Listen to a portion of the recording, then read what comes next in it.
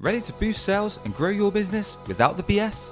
Welcome to the Business Growth Show. I'm Sam Dunning, a digital marketing, sales, and business growth evangelist. Tune in and subscribe today as I'll be interviewing business leaders, experts, and entrepreneurs from around the globe. We'll be sharing actionable tips across marketing, sales, and growth without the BS to help you skyrocket your business.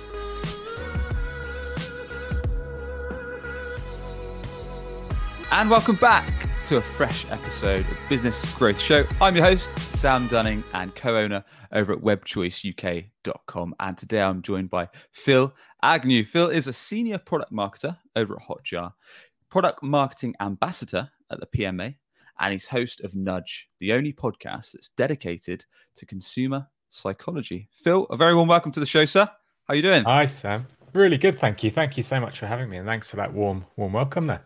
No worries, man. So looking forward to this one. We're going to be talking about a fresh topic for the show. We're going to be talking all about how nudges can make our brands really stand out. So first and foremost, Phil, what the hell is a nudge? What is a nudge? Good question.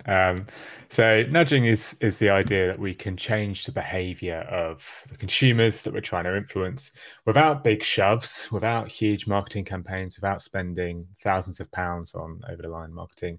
We can do it with small, subtle changes to our messaging, to our design, to our positioning, whatever it might be, to subtly push them in the direction that we want them to go. There are hundreds of examples that I'm sure I'll give you along the way, but it's all about smaller interventions that you can make to your marketing to try and encourage action.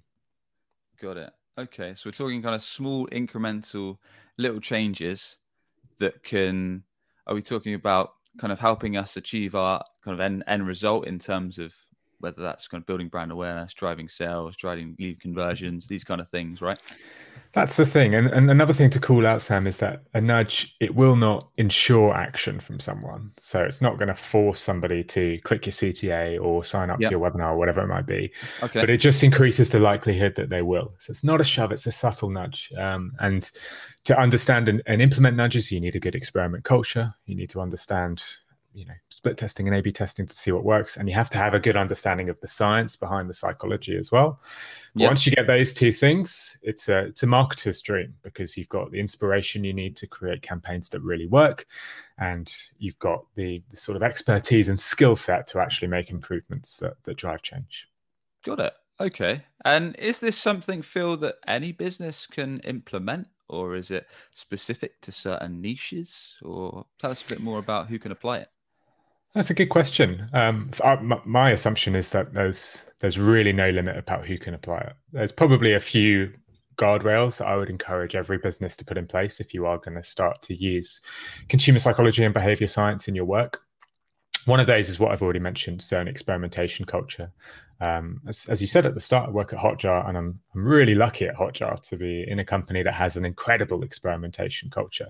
So they've got heaps of guardrails in place to make sure that all our experiments are not only really well documented, so we can all learn from one another, but they all follow the same framework. So when we are experimenting, we're doing it in a way which we can rely on and that we know will get valuable results, statistical significance, that sort of thing.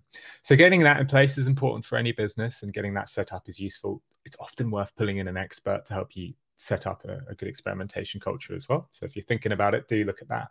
And then the other thing is just understanding the science. So understanding some of the consumer psychology and the behavior science, as I mentioned. And that you don't need a degree to do that. You don't need to go get a master's degree.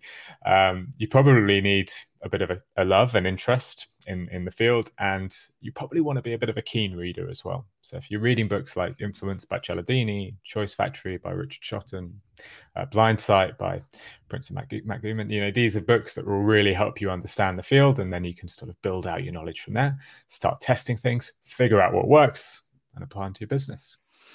Makes sense. Okay. So we'll dive into a bit more about how we can use nudges effectively for our businesses in a bit. Now, moving to the standout part of the show, why is it that you think that most marketing tends to be quite generic when we look at a lot of companies, perhaps new companies that perhaps don't have in-house marketing teams, or maybe just want to bring something to the market fast? Their website headlines, their ad copies, what they're putting out just tends to blend in with the rest of the noise. What's the science behind this? Why is it important that we do stand out, Phil? So I think the first thing to mention here is risk. Now, when you're a marketer, you have a risky job. The content, the marketing, the messaging, the positioning you create is seen and analyzed by the wider world. And this is a risky job because it means that if you get something wrong, it's visible to many, many eyeballs. And that risk means that we tend to take quite risk-averse actions. One of the clear things that marketers tend to do is to look at competitors in the marketplace, see what appears to be working in their field, take elements of those campaigns and apply them to their own campaigns. And you'll see this in every single industry. So if you look at gambling firms, they all sponsor the same entities. They all sponsor Premier League and Championship clubs in the UK, equivalent in other parts of Europe. So 19 out of the 24 Championship clubs in the UK are sponsored by gambling firms. This is the shirt sponsor, so the main sponsor, 11 of the 20 Premier League clubs. Same for lager brands. They all have, over the last 10 years, sponsored the League Cup, the FA Cup, the Champions League, and the Premier League. This is really, really common. But it's not just those sort of big advertising fields, it's other places as well. So if you look at the SaaS industry, for example, there is a huge amount of SaaS companies that have very similar designs at the moment. So cartoony, abstract style designs. We've all pictured them on websites and landing pages. It's very, very similar. Same can be said about pricing. Everybody has 3 tiers, with the middle one being the most popular. Same can be said about website design. And there are benefits to this. There are benefits to this because you are building on a mental model that consumers understand. There's also a massive negative as well. Okay. 8 out of 10 product launches fail, according to HBR. 25% of marketing budget is wasted, according to e-commerce. There's a lot of inefficiency in our job. There's a lot of ineffective marketing. And I think a problem with that is because a lot of marketing blends in, and a lot of marketing is not unique. And if you want the crystal clear number one example of this, go look at any advert for a watch. And you'll look at that advert. Not only will it look amazingly similar, because they will look similar anyway, but the watch will be set to the same time in every single advert. That's how much we like to copy competitors and stay risk averse. Oh, well, I've never noticed that. Well, they're always the same time, are they? Always about 10 minutes past 10. It's the same from Omega to Apple Watch as well. Sure. Amazing. All right. So getting this is interesting. So getting into the risk side of things, like you say, I'm sure there's many startups are the same, that perhaps they're bringing a product to market and they're just thinking like these competitors have got some cool aspects, whether it is on their website, marketing, print material, design material, ad material. Why not just copy what they're doing? That seems to work. They seem to generate good revenue. What's the problem here, Phil? Is it just that it doesn't break through the noise? Is it because our prospects, our customers have just seen it 100 times before? Is that what the issue is here? And is that what the problem is? Or is it something a bit deeper? The problem really, Sam, is the science tells us something different. So if you look at the science behind what attracts attention and what generates recall, blandness and sameness isn't that. So this goes way back to 1933 with a researcher called Hedwig von Westerhoff. She was doing a lot of studies around understanding memory and recall in Berlin at the time. And she gave participants long lists, long sequences of letters to remember. But not hidden, just within those lists of sequences of letters to remember, so ABC, WDS, RDE, all these random different letter combinations. Within those combinations, there would be 3 numbers to remember as well. She would ask participants at the end what they remembered, and the numbers were 30 times more likely to be remembered. So when something is distinct, we are more likely to remember it. Richard Shotton, brilliant behavior scientist who applies this stuff to modern day marketing, did the same study, but for brands in 2018. He gave participants a long number of different automotive brands to remember. So all brands from an automotive company. Said, look at all these different logos from an automotive company. So these are well-known brands. Mercedes, BMW, you know them yourself. But within there, he put a fast food brand. So we put one distinctive brand, one brand that stood out, one which was different from the rest. That brand was 4 times more likely to be remembered. Wherever we look, there are examples of distinctiveness paying off. If you put a post-it note on a Irish tax collector survey, it generates double the amount of respondents when you send that post-it note in a letter. Same can be said for Australia tax collectors as well. They put a big stamp on their letter saying urgent. They generated $1 million more in tax collection and stopped late fines going through. Countless examples of where distinctiveness pays off. Wherever we look, time and time again, it seems to work. Problem is, it's a risky thing, but we should be changing our mental model here. We shouldn't see being distinct as risky. We should actually see it as the least risky option, because if you don't stand out, if you copy competitors, you'll only blend in and you'll only be far less likely to be recalled, remembered, and acted upon. Yeah, it makes sense. And I guess especially if you're in a saturated market where there's a heck of a lot of competition, if you're just doing the exact same as everyone else, whether that is with, I don't know, TV ads, radio ads, your website, your digital marketing, and it all kind of blends into one, like you said, what's to make someone use you rather than a competitor that's perhaps doing what you do, maybe better, maybe they've got a better team, maybe they've got better support, whatever. What's making you stand out? So are there some best practices, Phil, that we need to consider before just saying, well, everyone else has got 10 past 10 on their watch ad, I'm going to do 12 past 10 and I'm going to have a green watch and I'm going to do it whilst I'm on airplane? Is it going back to the nudge reference where we need to do everything kind of in small chunks, or are there some best plays here? Big time. And I'm making it sound quite easy, and there are elements of this which are easy. It's always worth checking yourself before you blindly copy a competitor. That's an easy best practice, and that's quite easy to do. But to be distinct and to create marketing that really resonates is very difficult. The best practice here is to go back to your positioning. April Dunford's written extensively about good positioning. So is Louis Grenier, who I know you've had on the show, Sam.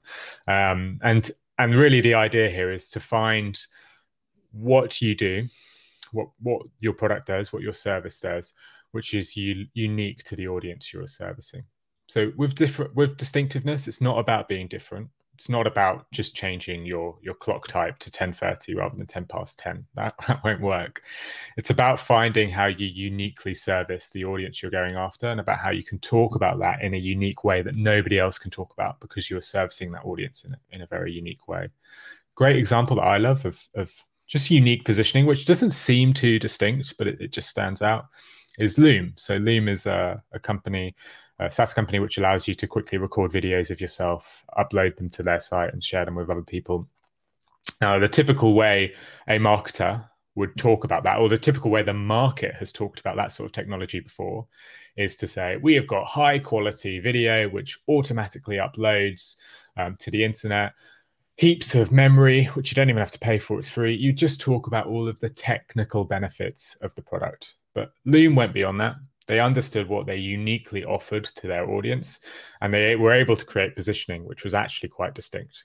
So rather than saying, we give you really high quality video recording, they say, you never need to have a meeting again. Or they say, you never need to do a phone call again. So it's finding that unique message that you can use to your audience. And that's difficult. That involves interviewing at least 7 of your customers or your ideal customer personas, trying to understand the language they use, trying to understand the problems you solve, and then framing your message in that term. Yeah, exactly like you said. If you haven't yet, check out the episode. I think it was 1 or 2 prior to this with Louis Grenier, where we did talk about basically interviewing ideal customers and identifying what he called the bleeding neck problem in your industry, and then utilizing that in your key marketing message, right? So a bit like you touched on there, because at the end of the day, Phil, and I guess you'll agree with me here, is if people go onto a site or see an ad of yours and you're just rambling on about features and benefits that everyone's heard of 100 times in industry jargon, it usually it's all me, sends you to sleep. Whereas just like you mentioned there, Loom have probably pulled on something that their audience, especially during COVID, they're probably sick and tired of endless meetings. So it sounds like they've really pulled on something that's a massive frustration for their customers, and just played on that with their headline, their USP, their tagline. and it sounds like it's worked really nicely. So is Yeah. that what we need to do here? That's exactly right, Sam. And I think part of it is an element of confidence as well. So you'll notice this a lot whenever you go onto a site, a website, which is run by an individual, like perhaps Sam, like the website that you'll run for the company you own. There'll be elements of that which stand out far more. The messaging will be a bit more punchy. The language will catch your attention a bit, and I think that comes from confidence. When you're running your own business, when you're running your own project, it's easier to be confident, to be a bit less risk averse, and to be a bit out there with the messaging you're doing. When you get into larger organizations where there are more stakeholders, where there are more bits of feedback, where there's a CEO, a hippo in the room saying, oh, I'm not quite sure we should do this, or competitor X does it this way, or our stakeholders or our shareholders do it this way, it's much more difficult to be confident. So a big thing that I would advise marketers to do is to educate themselves on this stuff, to really go out there and understand how consumers make decisions, to understand the von Restrost effect, to understand why distinctive marketing pays off. And then you can start to be the advocate for this within your business. There must be somebody at Loom, I imagine. Maybe I'm completely wrong here, but I do hope there's somebody at Loom who understands that, who understands the value of distinctive positioning, has advocated for that, and that's allowed them to be out there with this marketing. And look, Loom's one example. There are hundreds of others. One of my favorites is, you'll know this company, Sam, Compare the Market in the UK. Sure. So Compare the Market are a utilities comparison provider. So you go to Compare the Market to see what's the best deal you can get on your energy supplier. It's kind of boring. It's not particularly interesting.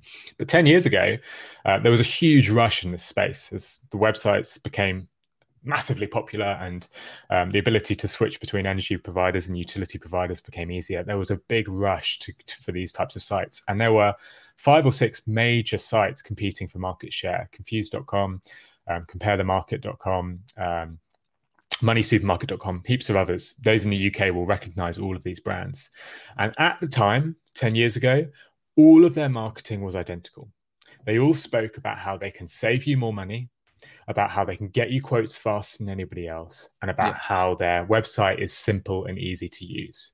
That will sound really familiar to anyone in SaaS because we use the exact same benefits. We're cheap, we're easy to use, we've got great UX, all these things. We all say the same thing. And then Compare the Market, somebody or the agency that they were working with said, look, the real winners here aren't going to be the people who just shout about the same benefits. The real winners here are going to be people who maybe have a bit of confidence and try and stand out. So they completely changed their marketing campaign. They created a meerkat who complained about the fact that CompareTheMarket.com was stealing SEO and clicks from his site, the Meerkat site, which was CompareTheMeerkat.com. And as we all know, a 10-year, 20-year, 15-year, however long it will go on for, it's still going today, marketing campaign kicked off, which smashed all expectations. Within 8 weeks, they hit their 12-month goals, and they became the #1 searched for site within that market. And that's a real lesson for SaaS, because it's a very similar model which is going on here. Lots of companies all competing for market share, talking about the same benefits. One company breaks the mold and actually tries to do something different, captures market share very, very quickly. Do you know what's really funny about this story though? All of those other companies I mentioned, MoneySupermarket.com, Confused.com, they all did the exact same model. So they all chugged away their benefit-led, value-led messaging as well. And they all created opera singers that talked about utility providers. They created men dressed in high heels dancing and talking about the great deal that they've got, all of this stuff. So it's fascinating. It's really interesting. But when done well, hey, the results speak for themselves. Yeah. That's a really awesome example. I like that. Cool. So moving on, Phil, is there a way that, let's say, we've kind of uniquely put together a way that we can say that this is how we serve our audience, rather than just going through the traditional route of listing features and benefits? We've got some kind of unique value proposition here to make our brand stand out somehow. Is the next step to start looking at some nudges that we can implement?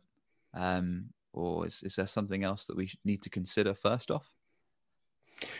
Yeah, I think if we're talking about positioning, the next step has got to be to speak to customers, which is interesting from like a consumer psychologist standpoint. You could read a lot of books about consumer psychology and think, I never need to speak to a customer again because I've got all this information on how our brains work. So I should never speak to a customer. But if you speak to any consumer psychologist worth their salt, I spoke to Patrick Fagan on my show, who was previous employee at Cambridge Analytica. You know, this is somebody who may never think that they actually have to interview a customer. They've got all this data, and he's a firm advocate of actually speaking to customers. There's so much you can learn from talking directly to them. And the golden rule of speaking to at least 7, I think, is vital to check your positioning, to see if your messaging will resonate.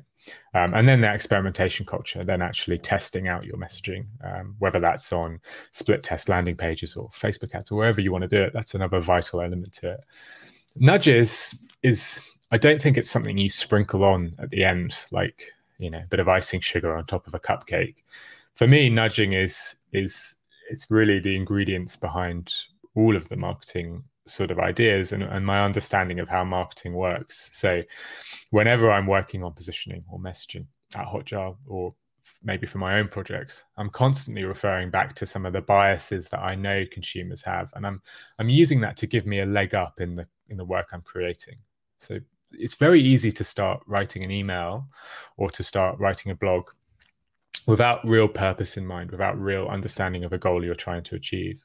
But if you go in there with an idea of a bias that you maybe want to utilize, or a nudge that you want to embrace, then you can actually start to create content that I think resonates a bit more. So examples, I've been trialing this out with the podcast I run, so nudgepodcast.com. I'm doing lots of different experiments to see if I can grow the audience size and to test out some of the stuff that I talk about on the show. Social proof is a great example. So social proof isn't just logos on your website. It's much more than that. There's endless science which says we follow the actions of others. If you walk down the street and you see 5 people looking into a shop window, you cannot resist looking into that shop window. So showing people that others are taking an action can be really compelling, can really drive action themselves. So I've tried this in my own work. Very recently, I hit 100,000 downloads for my podcast. So I thought, well, that's great social proof. Let's test that in a split A/B test on an email header. Tried it out with my email list. Lo and behold, if you put the name of the podcast, the episode which just launched, and then put in brackets, plus we've just hit 100,000 downloads, that email header with the social proof in it got double the amount of open rates. Did it with Reddit ads recently as well. So I tried a Reddit ad out for Nudge Podcast. Both of the ads had the exact same copy. So he said, listen to Nudge Podcast, great podcast for consumer psychology. Actually, you said it best at the start of the show. So it's pretty much the message that you did at the start of the show. But the thing I changed, the thing I split to test social proof was the image. One just had an image of the podcast logo. Another had the image of a logo surrounded by some of the most recent reviews I've got. Okay. If you understand the science, you'll know that this should be more successful. And it is. The click-through rate was higher. The cost per click was lower. The engagement was much higher. And ultimately, that one tweak to that advert drove much higher results for a much lower cost. And so it's not this sort of sprinkling on top. For me, nudging is the inspiration that I use for multiple different types of campaigns, and at the core of the majority of campaigns I put together, both personally and at Hotjar as well. Nice. So it sounds to me a little bit like conversion rate optimization from a website guy's point of view, making, whether it is, like you say, Phil, small changes to your landing page, whether it's changing your headline, adding different forms of social proof, whether that's reviews, whether that's testimonials, maybe you've got a case study video, maybe you've got a podcast review, whatever it might be, changing the color schemes of things, changing your call to action button, maybe from submit the inquiry to get your free quote now, and all these kind of subtle changes that just, whether it is a landing page, boost conversion rates, or whether, like you quoted on changing the email heading or the ad heading, just small tweaks that can kind of draw people in, add that level of perhaps other people are enjoying this. And an example I sometimes like to use, which I'm pretty sure I stole someone, is with social proof. It's like when you're abroad, when you're on holiday. So I can say, for example, when I was in Thailand a couple years ago with my missus, we were just walking past a bunch of restaurants, and it's that dilemma when you're walking down a street, you never know which one to eat at. because first of all, you've never been down the street before, and it's like, well, what food do we want? And then you usually tend to go for, you skip the restaurants that are really, really quiet, and then you go for the one that's kind of they've sat people purposely right at the front to give you that feeling that it's busy, that other people are enjoying it, that it must be great. So psychologically, you think, well, that food must be awesome. Turns out this one was shit, but we still went in there because of the social proof. Exactly. Hey, and if you take a world famous violinist who's selling out the Royal Albert Hall for tickets that cost £100 plus, put them in Hyde Park Corner and have them perform in a tube station, they won't make more than £10. Social proof is massive. And conversion rate optimization is great. It's definitely an element of nudging, and Hotjar really does help with conversion rate optimization, and we use it a lot and do that sort of understanding and gain that understanding. But I do think understanding behavior science and consumer psychology, it gives you more than just the small improvements. So I mentioned this to you at the start, Sam, but there's this whole idea of reciprocity. So Cialdini talks about this. This is one of his 6 laws of persuasion, and this idea of reciprocity. If you give something, you are more likely to get something in return. And this idea can help inspire campaigns that can really drive growth for your business. So I took this idea and thought, how can I inspire a bit of reciprocity amongst my podcast listeners? So I thought, well, why don't I try and create a course which can actually help combine all of the different things that I'm talking about on the podcast and put it into one easy, well, it's around 5 hours length for the course, but one solid place where you can get an understanding of all of the things that you need to know to understand the basics of consumer psychology. It's called the Science of Marketing course. You can check it out by going to nudgepodcast.com and clicking on courses. But I wanted to use a bit of reciprocity. I wanted to use this nudge to help me grow the show. So rather than charge for the course, I thought, well, I'll give the course away for free, but I'll make sure that in order to get access, listeners have to leave a review of the podcast. So that little bit of reciprocity, that little bit of playoff. Since launching the course, I've got over 100 5-star reviews for the podcast, a huge number of reviews, which, puts Nudge up there with some of the reviews of shows, because it takes a long time to get reviews for podcasts. Exactly. And way bigger than the size of my show should justify. I'm hitting above my weight there. I wouldn't have known to do that. I wouldn't have had the confidence to do that if I hadn't read about Cialdini's rule of reciprocity, if I hadn't understood the science behind reciprocity, if I hadn't been confident that this sort of thing would work. It's a much bigger play. It's a much bigger risk. It's not an optimization. It's a big campaign. Sure. But having that understanding the science behind how consumers make decisions, gave me the confidence to do that, and fortunately, it paid off. Nice. And just to wrap things up, Phil, I think you've got a few nudge examples that businesses can think about, perhaps if they're new, small, or startup. That was it the top 3 you've got that we can perhaps consider straight away? No, I can give you dozens, Sam. How long have we got? Let's go for 100. No, I don't think we've got time, but we'll go for a few. We'll go for 3. The 3 I really like: distinctiveness, which we talked about already. So von Westeros effect. Find ways to make your brand distinct. Anything distinct, your messaging distinct, it will stand out. Second is anchoring. Anchoring is incredible. Wow. If you're able to anchor your price, you'll massively drive change. There are endless studies that show this. I think my favorite is from courtrooms. There was one study in a courtroom where juries were shown 3 different, the exact same case time and time again. The only difference was the lawyer would ask for payouts of different sizes. So this was a case where somebody was being sued and they were asking for a payout. In one of the cases, the lawyer asked for like $100, the other $10,000, the other $100 million, the other $1 billion. Extreme differences in the amounts that the lawyer was asking for in terms of a payout. You think there's no way this will affect the jury. These differences are so different that there's no way the jury will change the amount that they think that should be paid out to this individual. It's not true. Anchoring has an effect. And when you ask for a higher sum, the amount they actually paid out increased by 2, 3, 4 times, even though that high sum was ridiculous. So find ways to anchor your price, find ways to anchor your product. Steve Jobs is the king of this. Go look at his iPad keynote speech, because what he does is he stands on stage and he says, so many of you in the audience thought this would cost $999. We've packed so much technology into the iPad. We did so much. It's a computer and a phone in one. It's reasonable to think it would cost $999. And he presses the ticker, and behind him, the $999 smashes into 1,000 pieces, and the real price of 499 appears, and the crowd are whooping, the crowd are cheering. What's hilarious is the majority of people in those crowd actually predicted it would cost around 399 or 299 just a couple of days before. It was only a few that said 999. Is that psychology based as well, Phil? So it's just sets up with that real high mark, and then when you see the result, it kind of sets you free. Because I think I saw a video the other day of something similar, actually. I think, is it the US shopping center Costco? They put real high value items right at the front of the store that no one will ever buy. So like massively expensive TVs, electronics, all that kind of stuff, just to anchor you. As soon as you go in the store, you think, well, that's expensive. And then you start shopping. You're like, well, this stuff all seems cheap in comparison. Like, I'm going to buy my groceries. I'm going to buy this. I'm going to buy that. And I think they also do it with their chickens. Like, they do those actually really cheap. So you get a cheap chicken, and then that encourages you to have happy shopping experiences you carry on. So there's a lot of brands doing this in quite unique ways. That's a classic one. That's moving into price decoy effect. And the Economists were famous for this. They first did this. Check out Dan Ariely's Predictably Irrational book. He first picked this up back in 2008. And he found that The Economist, when they were selling their different subscription packets, they would have the magazine only, they would have magazine and online, and then online only. You would think the magazine and online would be most expensive. You're getting the two things there.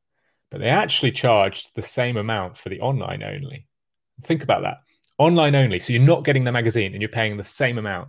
So nobody's going to go for the online only. So why have they done this? Well, it's a decoy. By putting it as the same price, it makes that price seem more reasonable. And Dan Ariely tested this with his students. He showed that pricing and then pricing where the online only was removed. Yeah. And when you see the pricing with the decoy effect, people are far more likely to pay for the magazine and online offer because it looks good. It's like, oh, it's the same price as online only. It must be good. It's just a decoy, and it just encourages you to spend more. So price decoy effect is another one. My final one, I know we said 3 is scarcity. I don't think I have to rave about scarcity on this show. Marketers will know it. But highlighting how your product is scarce can have a huge, huge impact. The day that Concorde announced that they were stopping flying, the amount of demand for those flights went through the roof. Nothing changed. There was no improvement in the service, no improvement in the speed time, no improvement in the meal you would get. It just became a scarce resource. So putting some sort of limit, some sort of scarcity around your product can have a huge effect. My favorite example here, if I've got time for one more, Sam. Go ahead, man. Supermarket in Iowa, experimenters wanted to encourage people to buy soup. So they put big banners up in the supermarket saying buy soup. That works. Marketing works, Sam. If you put those banners up, people buy around 3 cans of soup on average of those who buy. Brilliant. Pat ourselves on the back. As marketers, we know what we're doing. Put signs up. But if you put an asterisk on that and say sales limited to 15 cans per person, which is ridiculous, by the way, because nobody was buying 15 cans. If you do that, the amount of soup that people bought went up to 4.5 cans, just with that tiny asterisk, just with that terms and condition. And I love that example because it's so silly. Shouldn't have had any effect, but it works. I wonder if supermarkets did that when COVID first hit the UK and everyone was going mad on buying toilet rolls. Yeah, I think they did, didn't they? That limited to 3 or 4 or something like that. There's a big backlash in the behavior science community, which actually said this won't work. It'll encourage more sales, especially if the limit is really high. Like, limited to 10 toilet rolls. Like, no, you're just going to encourage people to buy more. Are there any rules to that? Because I think that some companies take scarcity a bit too far. And I guess there probably is. There's probably a line where people just think, look, you're taking the piss now. You've said this is an offer for the last year. Definitely isn't. So are there any kind of things that we need to consider before we start saying, like, if we're sending out a course on email that there's only 5 spots left, and then people see that across 5 emails and they're thinking something's not quite right here? Well, don't lie would be the first rule. I think that's rule number 1. I think, like as marketers, we should know more than anyone how annoying it is to get marketing emails, which just seem like bullshit. And I think that if you want to build a community, an audience, a community of customers that actually rely on you, then you just got to stop lying. I would advise a lot of people to check out Nir Eyl's book, Hooked. Many of you will already have. He talks a lot about the ethics behind using nudging and behavior science. And he's got a really good framework to just encourage you to check and see if what you're doing is ethical. And a lot of it relates to, is this something that is actually improving somebody's experience? would it improve your experience? And is it the sort of thing that you would want to experience yourself? If the answer to all of those isn't yes, then the thing you're trying to implement is probably not worth doing. And it's probably a bit unethical. Yep. Love it. Good stuff. We'll have to check out that book. Leave it in the show notes. Well, that is a good way to end, Phil. Look, really enjoyed the conversation, sir. Please do tell us more about how we can connect with you, how we can learn from you, and the best way to get in touch. Yeah. So for the podcast, nudgepodcast.com, search for Nudge wherever you listen to podcasts, hit subscribe, sign up to the email list if you go to the website as well. That way you can get an email every time a new episode goes live. And I drop some tips in there as well, which are quite useful and handy to get. Follow me on Twitter, P_Agnew. That's AGNEW. I post heaps on there about nudging and also all of the new episodes. Same on LinkedIn if you want to follow me there. And then Hotjar, fantastic tool for understanding and improving and implementing nudges and seeing how they work on your website. So do go and check out Hotjar. We've got a free freemium product which anyone can use forever on their site. It's well worth doing. That's just hotjar.com. So yeah, thanks so much for having me on, Sam. No worries, Phil. Really enjoyed the chat. We'll put all of those links over at businessgrowth.marketing in the show notes. So thanks again for coming on. And if you enjoyed the show, be sure to hit subscribe wherever the heck you get your podcast from. We interview business leaders each and every week to provide actionable marketing tips to grow your business and grow your revenue. And with that, we'll catch you on the next episode. Are you tired of hunting for clients? You could be missing out on regular inbound opportunities, all because your website isn't on the first page of Google. Perhaps you're already spending money on marketing, but your website is failing to convert your hard-earned visitors into a consistent flow of leads and sales. Want to learn more about WebChoice's unusual approach that brings ideal clients straight to you? Book a free digital marketing assessment today at webchoiceuk.com. That's webchoiceuk.com.